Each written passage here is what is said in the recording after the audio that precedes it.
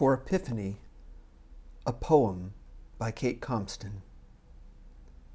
O God, who am I now?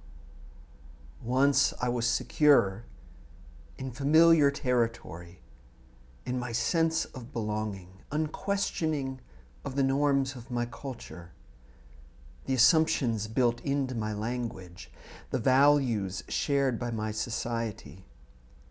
But now you have called me out and away from home, and I do not know where you are leading. I am empty, unsure, uncomfortable. I have only a beckoning star to follow. Journeying God, pitch your tent with mine, so that I may not become deterred by hardship, strangeness, doubt.